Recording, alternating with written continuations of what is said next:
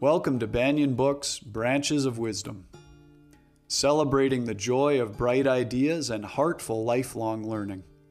Branches of Wisdom is a series of intimate conversations with the world's most influential authors and visionaries. We explore spirituality and the human mind, ecology and culture. Most episodes are recorded with a live audience. You can join our live events and submit questions to your favorite guests. Check out our upcoming schedule at banyan.com. Since 1970, Banyan Books has been a rich oasis at the crossroads of wisdom and philosophy, offering resources for humanity's evolving paths.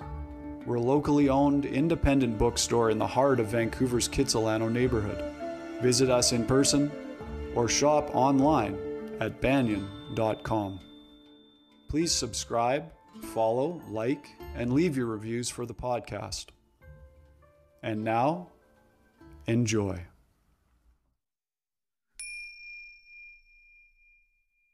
Hello, everybody. Welcome to the Banyan Books podcast. I'm your host, Ross McKeechee. Really excited that today we're joined by a special guest, Elizabeth Earnshaw. Over the last decade, Elizabeth Earnshaw has become one of today's most trusted relationship teachers, who has helped to transform countless relationships. Elizabeth received her master's in marriage and couples therapy from Thomas Jefferson University. She is a Gottman therapist, a licensed marriage and family therapist, and a clinical fellow of the American Association of Marriage and Family Therapy, where she trains and supervises therapists as an approved AAMFT supervisor. Liz is the co-founder and head therapist at Actually, where she works to make premarital relational wellness mainstream and accessible. She also owns a Better Life Therapy in Pennsylvania and New Jersey, supporting clinicians who are helping couples every day, both in person and online.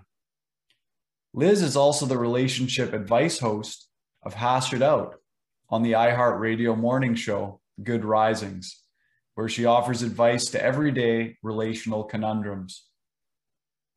An influential Instagram therapist going by the handle @LizListens, she has over 250,000 followers and shares tips on building functional relationships. Today, Elizabeth Earnshaw is with Banyan Books in conversation about her book, I Want This to Work, an inclusive guide to navigating the most difficult relationship issues we face in the modern age. Today's generation is changing the rules about committed relationships and looking to create more meaning within their lives. In this new environment, what couples need more than ever are effective, flexible tools to communicate, navigate hard times, and create deeper connections with their partners. With I Want This to Work, Liz presents for today's generation the most effective and proven steps for relationship success. If you'd like to learn more about today's guest, please visit her website at elizabethernshaw.com or follow her on Instagram. Her handle is @LizListens. Banyan Books community, please join me in a warm welcome for Elizabeth Earnshaw. Liz, thank you so much for being here. Thank you so much for having me. You know, this book of yours, every single point in there is quotable, and it's so well laid out from start to finish in such nice digestible pieces with exercises for couples to go through and conversations to have. I'm really curious about, you've been doing this for over a decade now, working as a couples therapist. What was the inspiration to write a book, and what was your writing process? Yeah, so I had a few inspirations. One was that I felt like when I was working with couples, so I worked with a lot of couples, and there would be certain concepts that I would want them to understand, where it was almost a waste of their time to be learning about it in our hour session that they really needed to be able to use to process an argument or something like that. And so there's a lot of books out there, and I would recommend books to them so that they could learn about the kind of foundational concepts that I wanted them to understand. However, they would have to read like 20 books in order to understand all of these different concepts that were siloed in different books. So you could read like Attached to understand attachment styles. You could read Hold Me Tight to understand the importance of emotional responsiveness. You could read any of Gottman's books to understand about communication. But most people who are going to couples therapy have very busy lives and have a lot going on, and they're not necessarily going to read 80 books during that process. So I always had in the back of my mind that I wanted to create kind of a guide that had all of that stuff in an easy to use reference book. And so if I had a couple that needed to learn about attachment styles, I could say, why don't you just turn to page X, Y, and Z and just read a little bit about it so that you can get some information.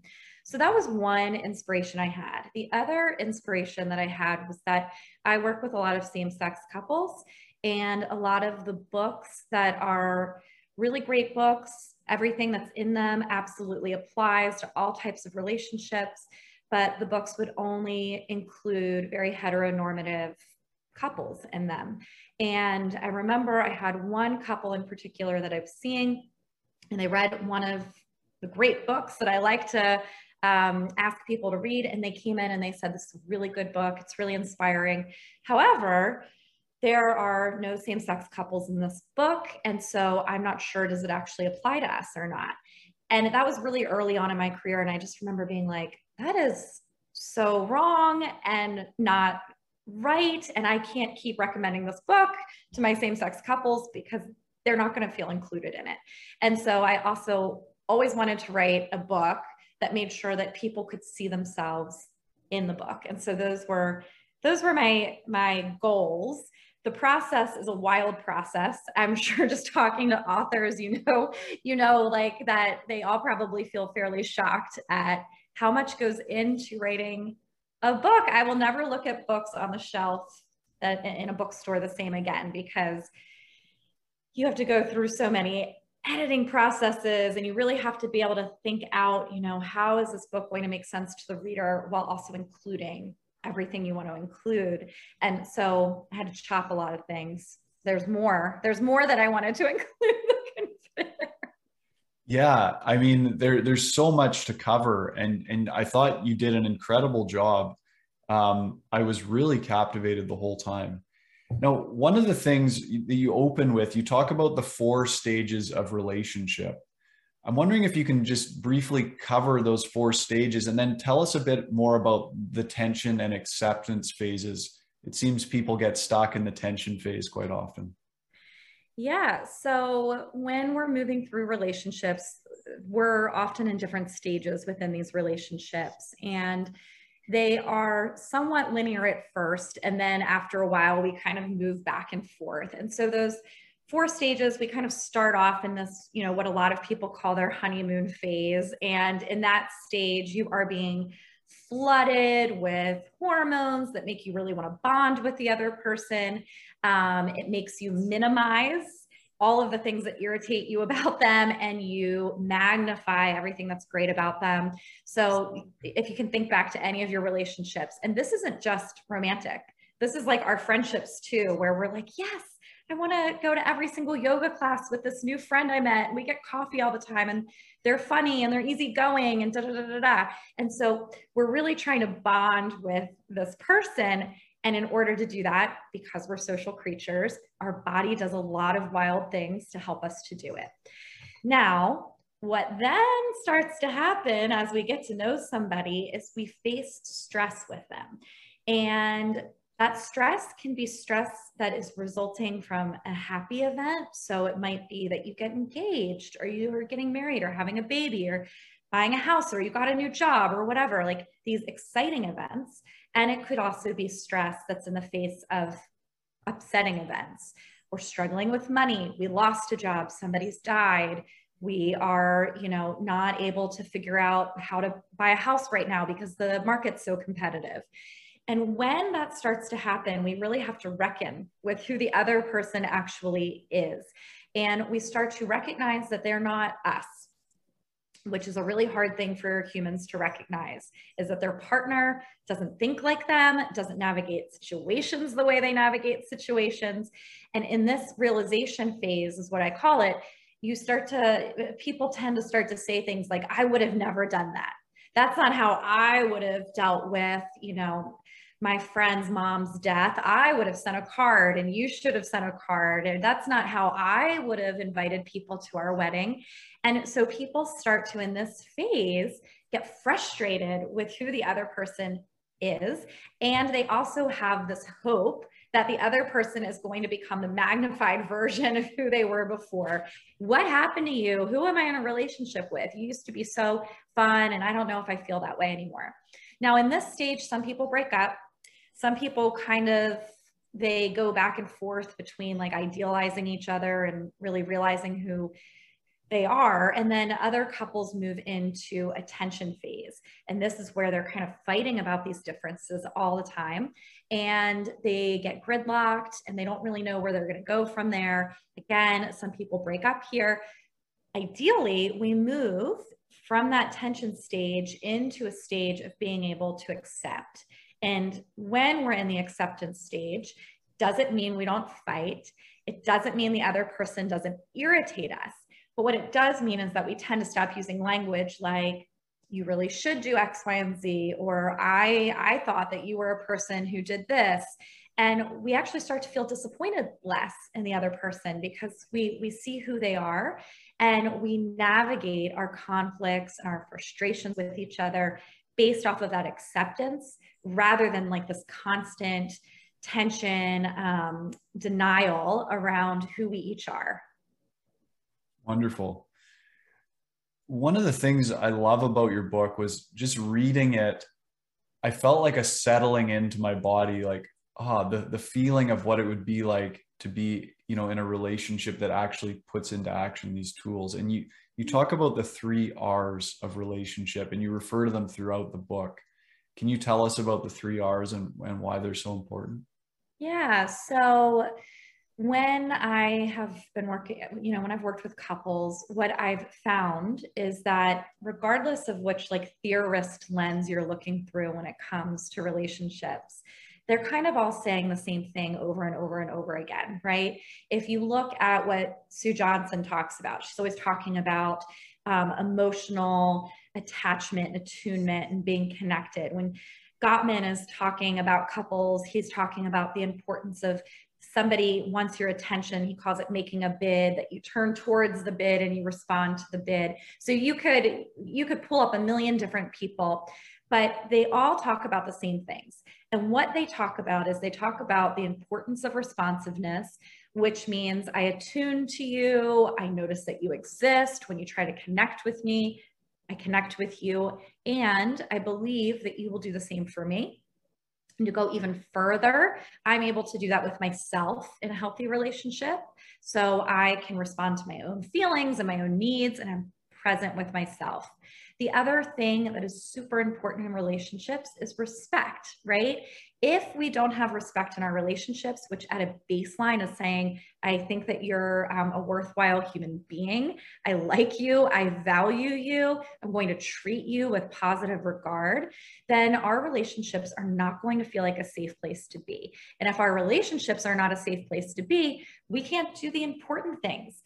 We can't play, we can't be vulnerable, we can't resolve conflict very well. Because if I don't feel like you respect me, then I'm going to go into our conflicts with that belief.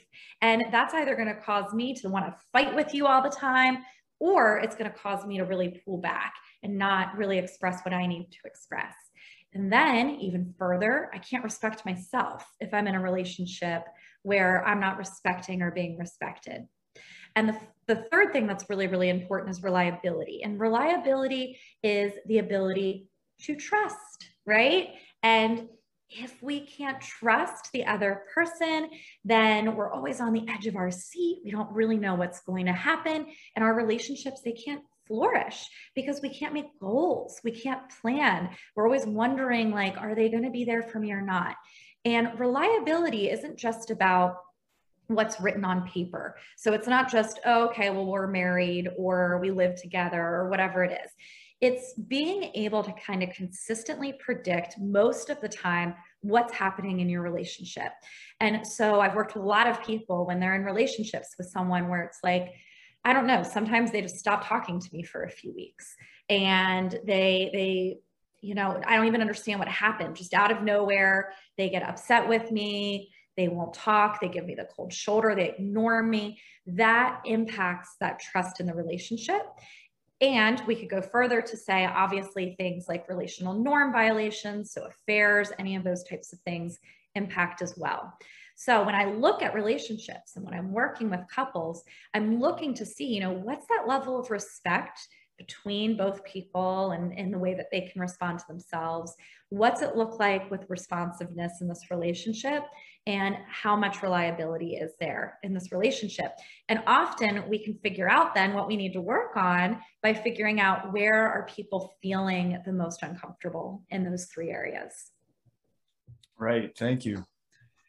You also talk about dependence, independence, and then the gold standard is interdependence in a relationship, which creates securely attached partners.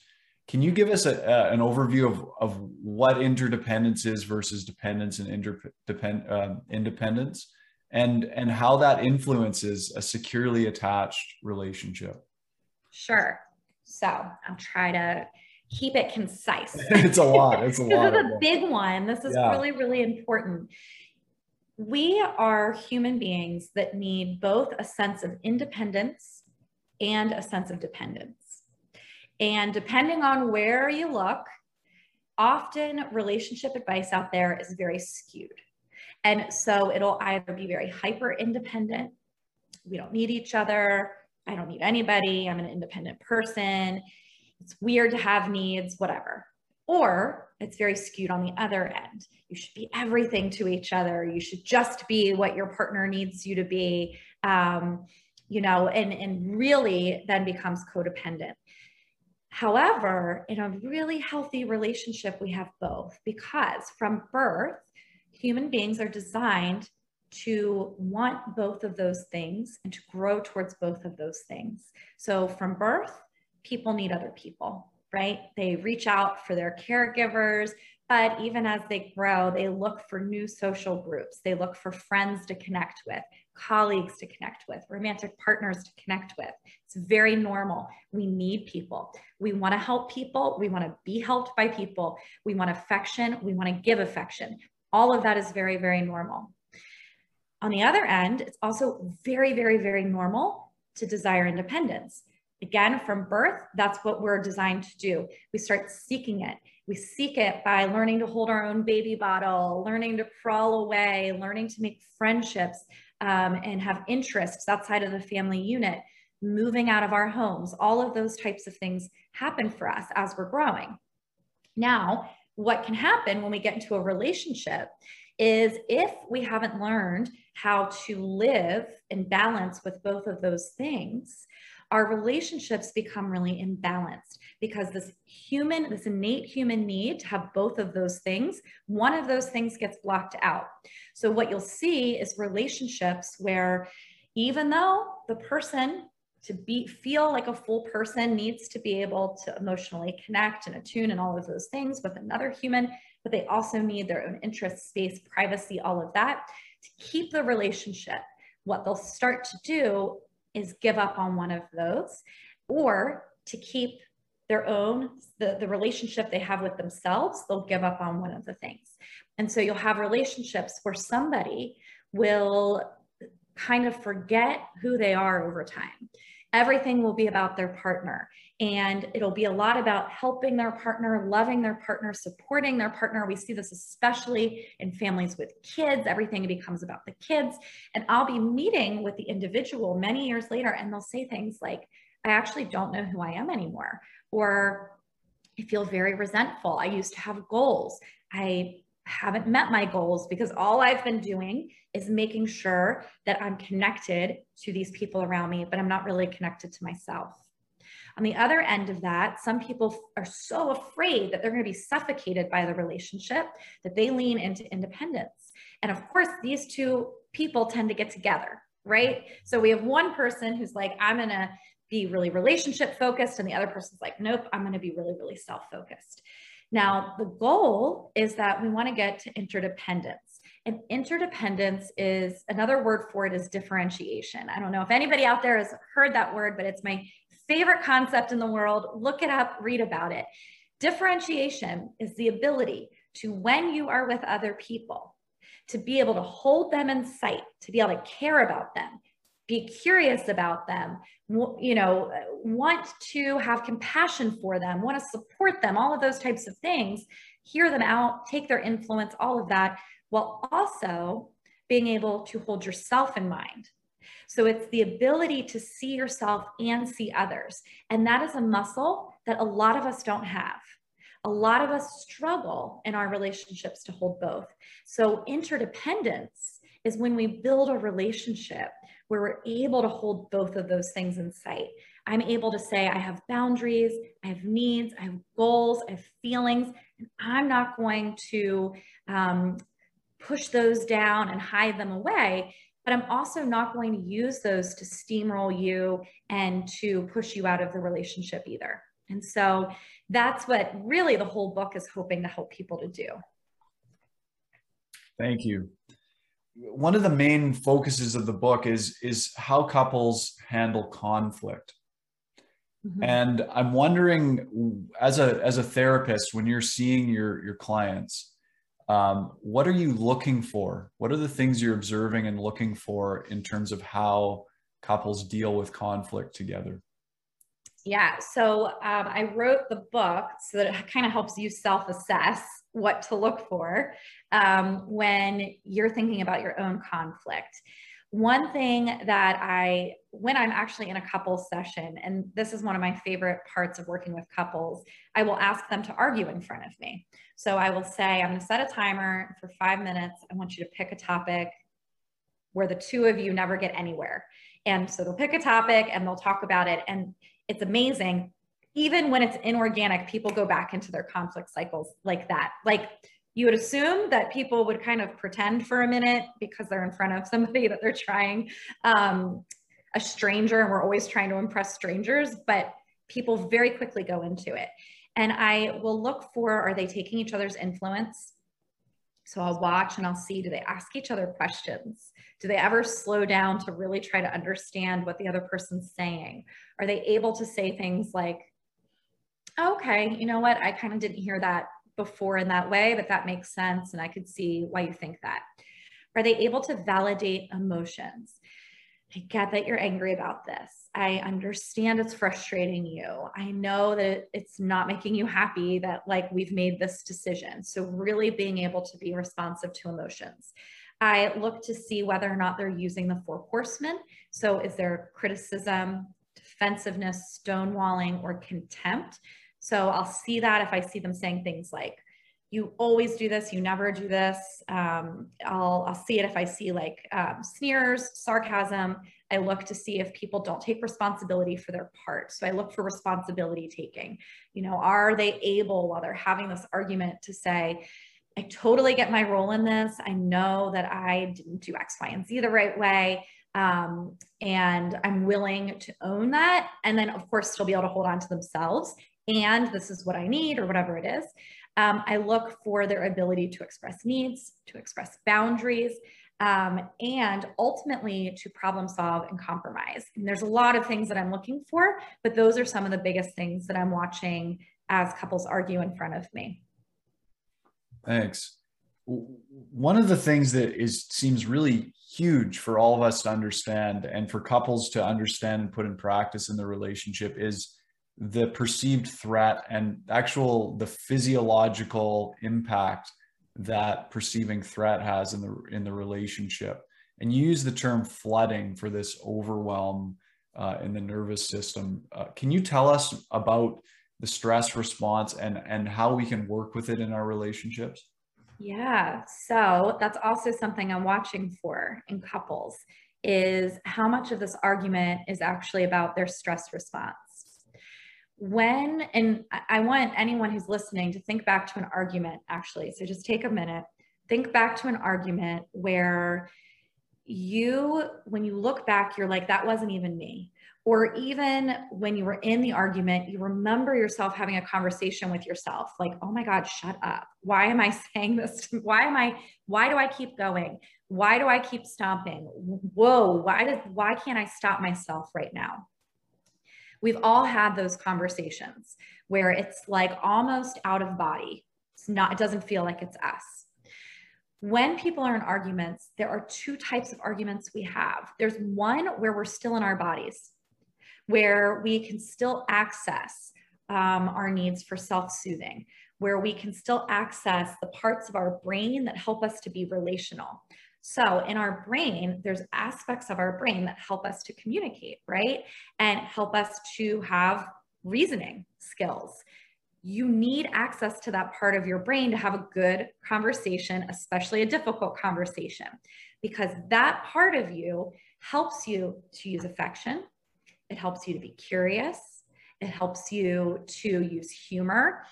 If you've ever been in an argument and someone tried to make a little joke, what they were trying to do, they were recognizing that everything was getting out of control. They were trying to bring it down. If your response to the joke is to laugh, that means you're still online. If your response to the joke is to say, you're not funny, why would you say that right now? That means that you are flooded. Because when we're not flooded, we have access to humor. Even if we don't think it's that funny, we still have the ability to say, all right, I get what you're saying. I'm here with you. So in some arguments, we can get through it because we have relational skills. In other arguments, what happens is that we feel relationally threatened, and our body doesn't detect relational threat as any different than other types of threat. So your body starts to be pumped with stress hormones. And this sends you into, and I'm sure you've heard, like fight or flight, right? This sends you into fight or flight essentially. And as those stress hormones are going through your bloodstream, parts of your brain slowly start to turn off, and you slowly start to become less able to navigate difficult social situations. When some people become flooded, they freeze. And they do what John Gottman calls stonewalling. And what that looks like is kind of sitting like this, so crossing your arms, maybe shaking your foot up and down, looking to the side. To the person that's talking to you, it seems like you don't care, right? Oh my gosh, why do you keep looking away from me? Why are you crossing your arms? What are you doing right now? To the person doing that, if you can think about it in terms of their nervous system has been hijacked, what are they doing? They're soothing themselves. The way human beings soothe themselves, they hug themselves, they look away, they try to get understimulated. They do that, they sigh. But when we hear that, we think, oh my God, you're being a jerk. Why did you just sigh at me? So that person is self-soothing. Some people, when they get flooded in arguments, they get fighty. And I'm more of a fighter when I get flooded. So I do a lot of embarrassing things. I stomp, I go in and out of the room, like, I don't want to talk to you anymore. And then I come back in 20 minutes, like, no, we are talking about this. I can't stop myself. And we become more aggressive, right? And again, same thing is happening. Our bodies are responding in two different ways, but we're feeling threatened and we're responding to that in the only way that that threat response knows how. And then some people flee. Some people literally say, I'm out of here. And this is sometimes when divorce threats come up that later on people are like, I shouldn't have ever said that. That was a horrible thing to say. This is where people stomp out to their cars and drive away. But when our threat detection response is happening in an argument, our bodies take over. Right. So how do we, in our partnership, how do we use skillful means to work through those moments when we're flooded? And also, how do we understand what the other person is going through while also holding them accountable for their words and actions? Such good question. So I'll start with the first one. What do we do to navigate this? So frustrating. When I work with couples, they'll say to me, we've been to couples therapy for however many years and nothing is changing. We've used all this speaking and listening stuff. We know all the rules. It's not working. The problem is that the rules they're trying to use are the rules that only work if your body is calm. So yeah, speaking and listening isn't going to work if your body isn't calm. Empathetic listening is not going to work if your body is not calm. And so of course, couples therapy hasn't been working. So what I'll ask them to do, well, first we'll map and we'll see, you know, is it flooding that's happening in these arguments? And I will actually have them track their heart rate. And so I'll ask them, next time that you're in an argument, I actually want you to look at your Apple Watch, or I want you to put something on your finger, see what your heart rate is, because I almost promise you 99.9% of the time, you're going to find that your heart rate is significantly elevated, which is a sign that you're flooded. And so in those moments, none of those skills are going to work. And what you want to do instead is what I call the hard conversation model, which is that instead you want to halt, which means just stop. No matter how hard it is, stop. And only one of you has to be responsible for that. Only one of you has to say, this isn't going anywhere. I'm going to take a break from this conversation. The second thing you need to do is attend. Attend is to attend quickly to the other person so that they don't feel abandoned, which might be saying something like, I'm going to stop this right now. So that's halt. We're not getting anywhere, and I don't need you to be super zen about it. I'm telling you this in real human terms, right? Because a lot of times I think couples therapy stuff, it's like nobody actually talks that way. So I'm going to tell you how people actually talk, which is they'll say something like, I don't want to flipping talk to you anymore. This isn't going anywhere. Good, you halted. Then you just have to do a little attending. I love you. I'm really angry at you, but I love you. I'm going to take 20 minutes. That's all you have to do to attend to the other person. Then they're kind of responsible for tending to themselves in that moment. Then you have to attend to your nervous system. So please don't go in the other room and start texting each other. So many people will come back to a session and they'll say, well, we took a break, but it didn't work.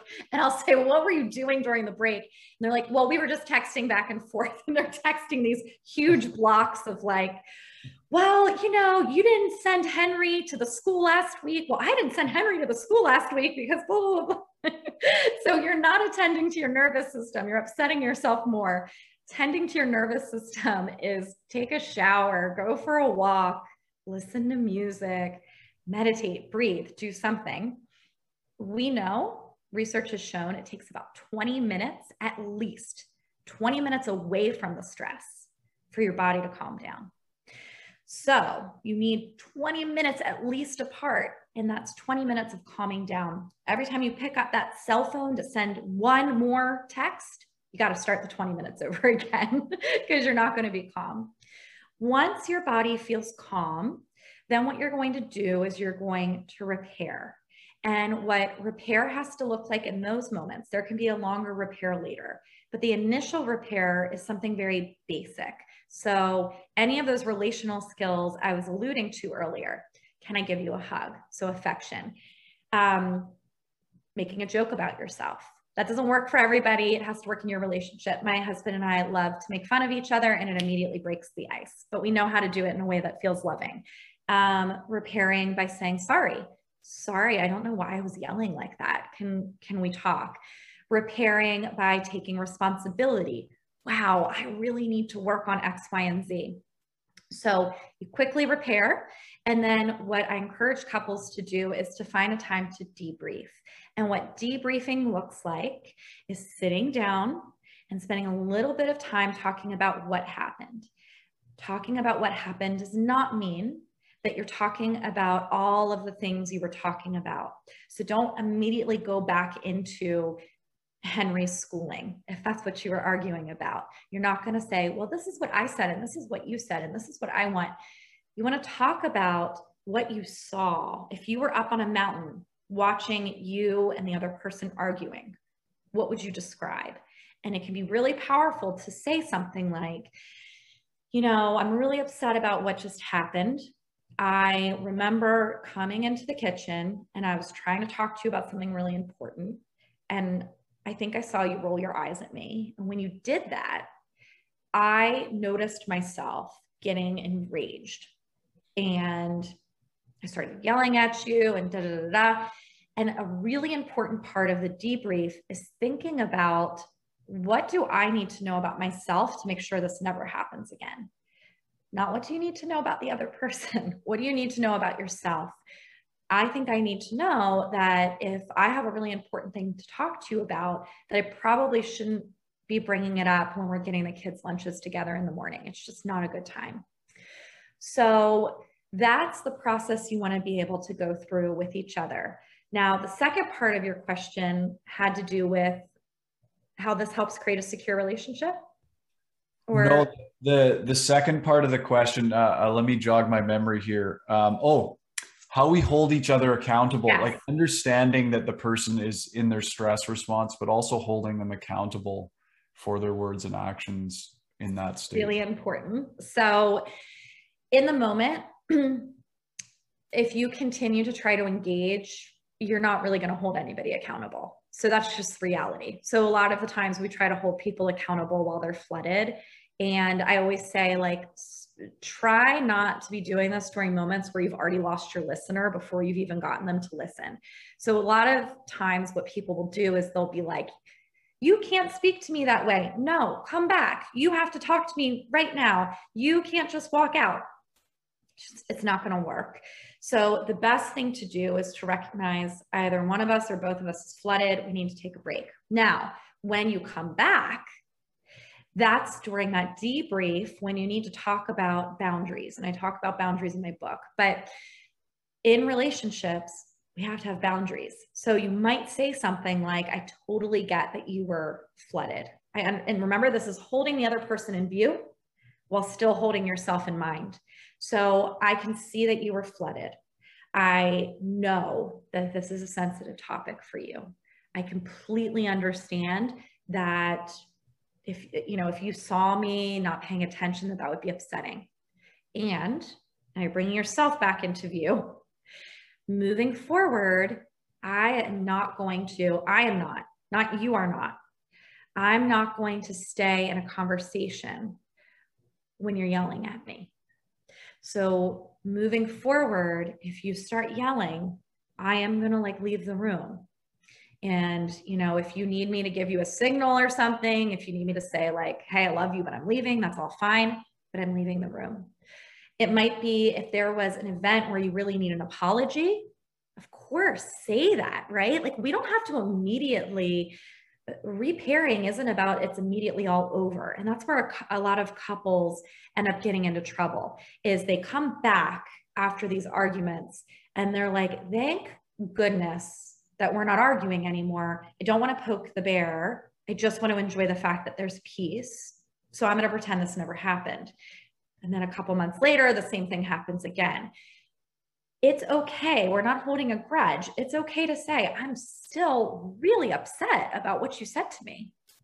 And I'm not sure, what we're going to do about that, but we're going to need to find a way to repair. And in my book, I talk about what you need in order to move forward and repair. You need apology. You need somebody to offer remorse, right? You need the other person to atone. So there's different things that we need when someone has really hurt us. And sometimes we need them on a very small level. In my book, I talk about a really silly example where my husband was really upset, and fair enough.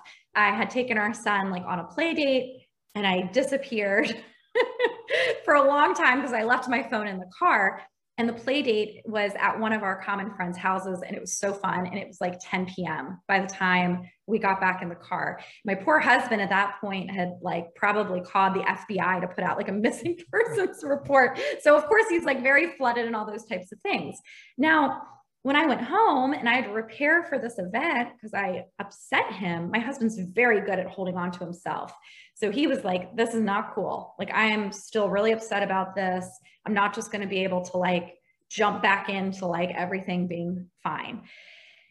And I had to be able to say, you know what, you're right. I'm really, really sorry. I had to take responsibility. I do need to get better at making sure that I communicate with people. I'm not good at that. And I understand how you feel, and I want to hear you out about that and all of those types of things. That was a basic thing. by the next morning we were repaired, we were over it. Now, if there's something really big, like someone threatens divorce or they have an affair or whatever, that process is obviously much more in depth. And so, yeah, we can go through this debriefing, but it doesn't mean that we never get to the point where we have to repair with the other person. Thank you. And one of the things you talk about apologies versus faux apologies. Can you tell us about what a real apology looks like? I think that's really important. It's so simple, but a lot of people miss on that. Yeah. So faux apologies, I'm actually like pulling it up in here so I can give a couple examples. So we tend as humans to really struggle with apologizing. It's very uncomfortable to apologize. It brings up shame, brings up guilt. Those are feelings that we're wired to not love to feel for good reason, right? They're feelings in our bodies that are meant to help prevent us from doing bad things. So once we've done a thing that hurts somebody, we have to apologize. It makes us have to bring that shame and that guilt to the forefront. So what will happen is that sometimes people will water down their apologies so they don't actually have to feel.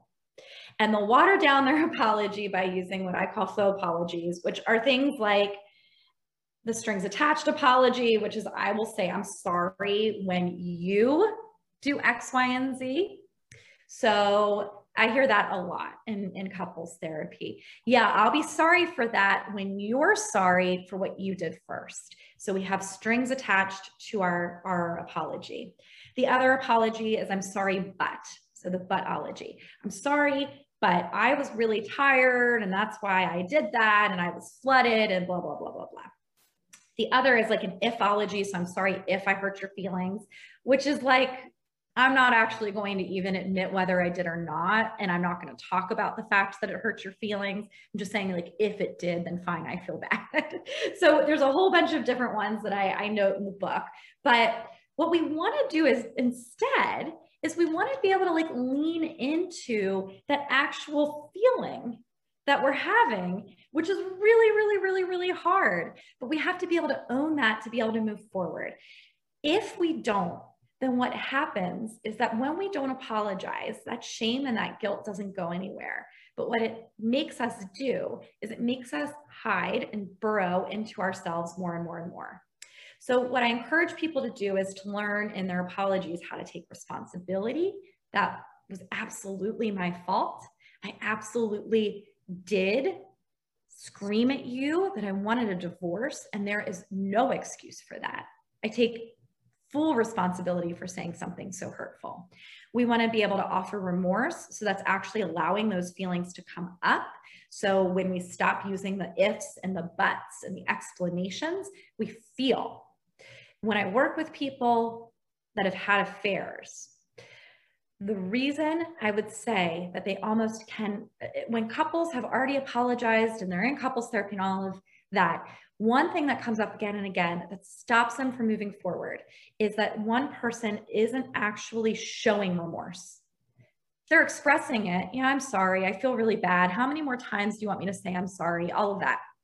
But their partner will say, I've never seen you cry over this. I look at your face and you don't actually look stressed about it. When you talk about it, you seem really calm and flippant. If someone has been very hurt by you, but they don't see that you are also upset by that, they don't see your remorse, then the apology can fall really flat. The other thing that's really, really important to share is your reflection. And again, this is so dependent on the severity of the issue. So with my cell phone issue, my reflection was something like, I've thought about it and you're right. I never bring my phone with me. And so I'm noticing that about myself and I'm noticing I get really distracted. That's something I know. When we're talking about maybe couples who have had an affair, the reflection might sound something like, I've really taken time to reflect on why this happened. And I want to explain to you what I know about myself now and how I know I'm going to be able to prevent this in the future. That's really, really, really powerful. And then we need to be able to offer our repair. So what do you need from me? You know, with my husband, on that silly example, it was just like a hug, like, give me a hug. All right, we're over it. Let's go to bed. For a really big issue, it might be something like, in order for us to repair, I need you, you know, you had an affair at work. So I'm going to need you to figure out how you're going to help me feel safe again. You might have to come home at a specific time so that I'm not wondering, are you working later? Or are you with your affair partner? And that person would have to be able to offer that to really repair the trust. And then finally, when you're offering an apology, when you're trying to work through a hurt that you've created with somebody, you can make a request. And what that request is it's saying something like, you know, you don't actually have to forgive me, but I would like to know, like, my request is that, do you forgive me, or have I been able to do what you need me to do? And if not, what do you need from me? Really being able to extend that to the other person. So the other person can then say, no, this still isn't okay. There's still more I need. Or they can say, yes, you know, I do think that this was helpful and I am able to move forward. Thank you. We've got a question here from Bernadette that really builds on what we're discussing here. Bernadette asks, what if your partner keeps repeating the behavior? They say sorry, you point out that this is a recurring thing, and they say okay, but yet it happens over and over. What do you do? Yeah, so that's a common issue in relationships, and there's no direct answer, but I'll give you a few things to think about. So you aren't going to be able to necessarily get your partner to change. No matter how many times you point it out, no matter how many times you bring up that it upsets you, they have to decide that it's important enough for them to change it or build new habits or whatever.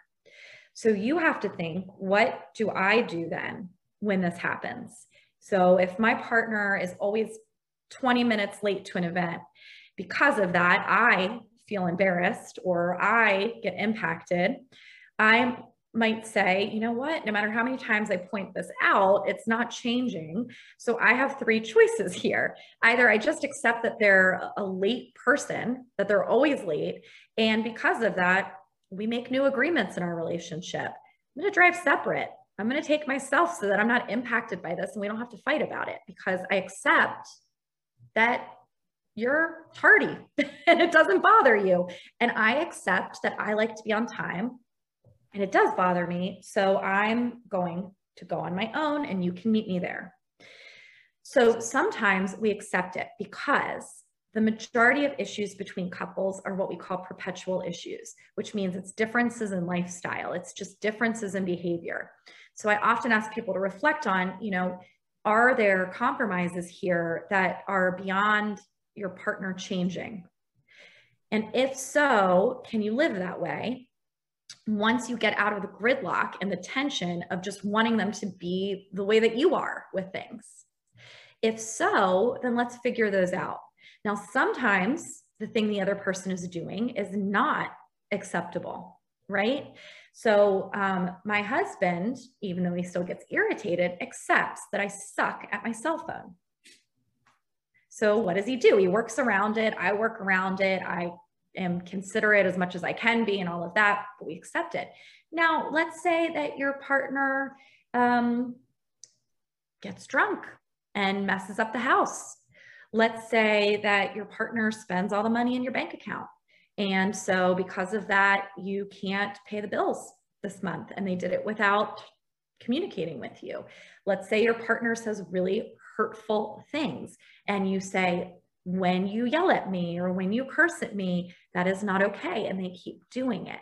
Now, here's some examples of things that just, they violate that basic level of security, safety, respect that we need in a relationship.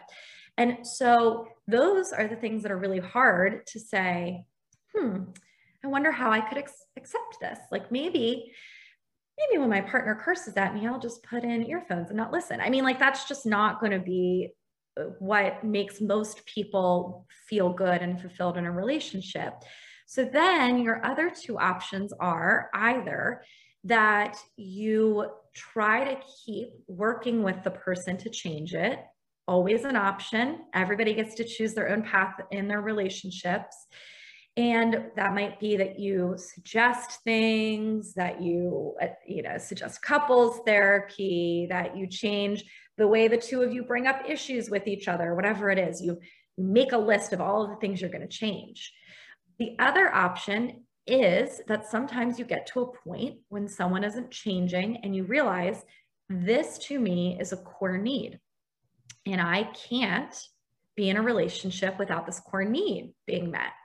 And because of that, I think I have to end the relationship. So in any given circumstance where the other person is repeating something that bothers us or hurts us, our only three choices are that we accept it and we get to genuine acceptance, that if we can't, we keep trying to figure out a way to change it. And if that isn't working and we can't accept it because it's just not acceptable, then we have to figure out, what do we do to move forward from this relationship? Right. Thank you. There's a question here from Stephen. This is a really interesting question. Stephen says, how can we be in a romantic relationship without clinging or possessiveness? I find it hard to reconcile the Buddhist teaching of non-attachment with love relationships. That's a really good question. So I think that when we think about, like movie love, we might see a lot of clinginess.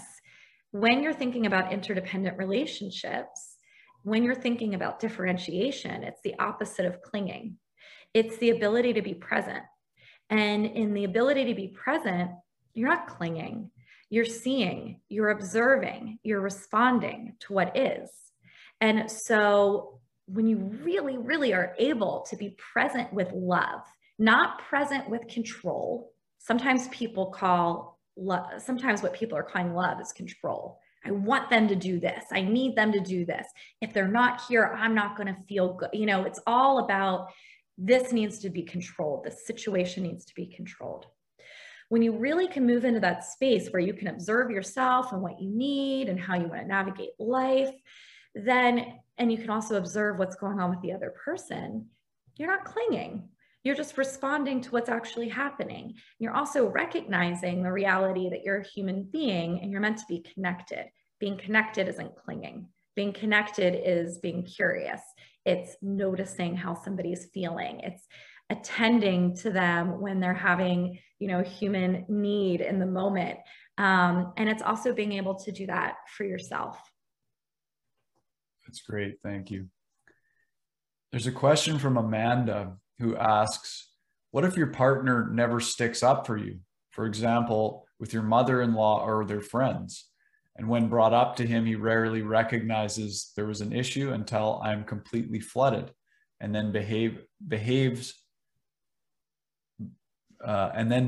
that change will occur but never does. I think that should say promises or says that change will occur but never does. No. Such a good question. And it is so frustrating when that happens, right? So first, you should tell your partner to read my book, because there's an entire section that will talk to your partner about working on this. When we are in a primary relationship, the job of that primary relationship is to help us feel safe and secure in the world. And so what happens, though, sometimes is that something will be introduced. Well, not sometimes, always. We have something called thirds. Stan Tatkin calls it thirds. If you look at systems theory, calls it the triangle or triangulation. But in our lives, there are constantly thirds, which means that when me and my mom are chatting, there's always the presence of my sisters. They're the thirds, right? And when people create a secure bond with each other, they're able to navigate their relationships as a unit. And what that means is that they say things like, hey, Mom, not Amanda decided, who then we're throwing under the bus, but we decided that this year we're not going to make it to Christmas. we are going to do it at home. Or we've decided that we're going to breastfeed our child. Or we've decided that we're going to sleep train. Or we've decided that we're going to move to California, whatever it is. When you do that, you're presenting a united front to outsiders. Now, when you don't do it, and when you say things like, well, I mean, the reason we're not coming to the holidays this year is because Amanda doesn't really like it there. Then what's happening is that you become the third, you become the bad guy, and they become the unit. And what that then creates is a dynamic of the outside world and my partner against me, instead of me and my partner united in navigating the outside world. It's very common to feel flooded about that and upset by that. And so that makes sense. Of course, I want to encourage, if you do, is that you have to be able to be present with yourself so that you can self-soothe that, right? This is, you know, your partner is going to have to work on that. You need to work on, what do I do with my flooding? And then you and your partner need to work on having a united front. And maybe, you know, you can show curiosity with your partner just to explore, like, what's that like for them? Why is that hard? Are they worried that their parent will be upset? Or do they not feel in full agreement with the decisions you made? And instead of saying that to their parent, can they talk to you about that? But really trying to bring it back to you and your partner, and not making it so much about the other people, is also really important. That's great. Thank you. Sure. Thanks everyone for all of your wonderful questions. We're coming to the end of our time here. And Liz, I just wanted to really thank you for taking the time to speak with us. I want to thank everyone in the Banyan community for being here. Liz, you talk about the importance of meaning making in relationships. And you point to the sort of evolution of relationships from in the past being more utilitarian to then being about belonging. And now it's really about this interdependent thriving and supporting each other's dreams in the world. Can you just, maybe we can close with giving us a little bit of an idea about the modern relationship and what it's all about? Absolutely. So this is one of my favorite parts to talk about because it's really touching. And when couples are having a tough time, sometimes it's because they feel very disconnected from this part. When couples are thriving, and I'm talking to them, you know, in therapy, what we find is that they talk a lot about why their relationship is meaningful to them.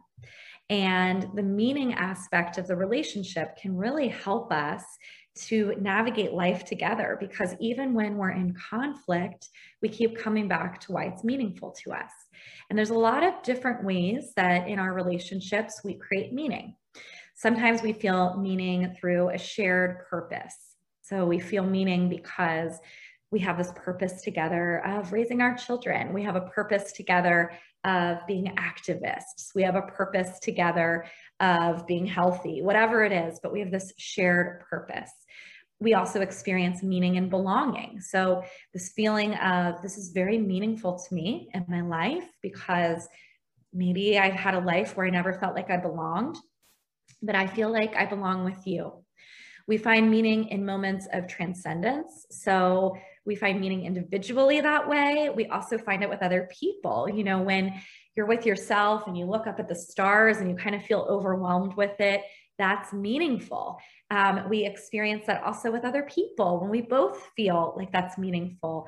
My personal moment with that is like when my husband and I had our son. It was just this meaningful moment of transcendence. We find it when we reach goals. And so when my partner and I support each other in being able to like live a life that feels really good to both of us. And the reason that we can do that better than the way that we did it by ourselves, that plays a role. You know, I am able to write this book, not just because of myself.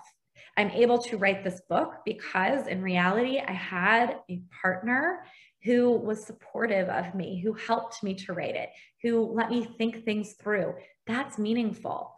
And we also experience meaning in our storytelling. And so our relationships are often a story that we tell. And that story helps us to make sense of our life. And so when we have a healthy relationship, there's so much meaning in being able to tell a story of how maybe before we met each other, things were hard for us, or maybe before we met each other, we felt lonely, or maybe we had been abused in the past. But our current relationship has given us an opportunity to experience life in a way that feels safe, or feels warm, or feels loving, or supportive.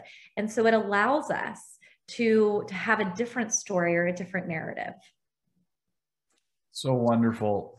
Liz, I really love your work, and I encourage everyone to get a copy of Liz's book. It's called I Want This to Work, an inclusive guide to navigating the most difficult relationship issues we face in the modern age. It's really awesome book. And I'm so grateful that you took the time to join us today. Thank you so much for having me. It was so nice to talk to all of you. Take care.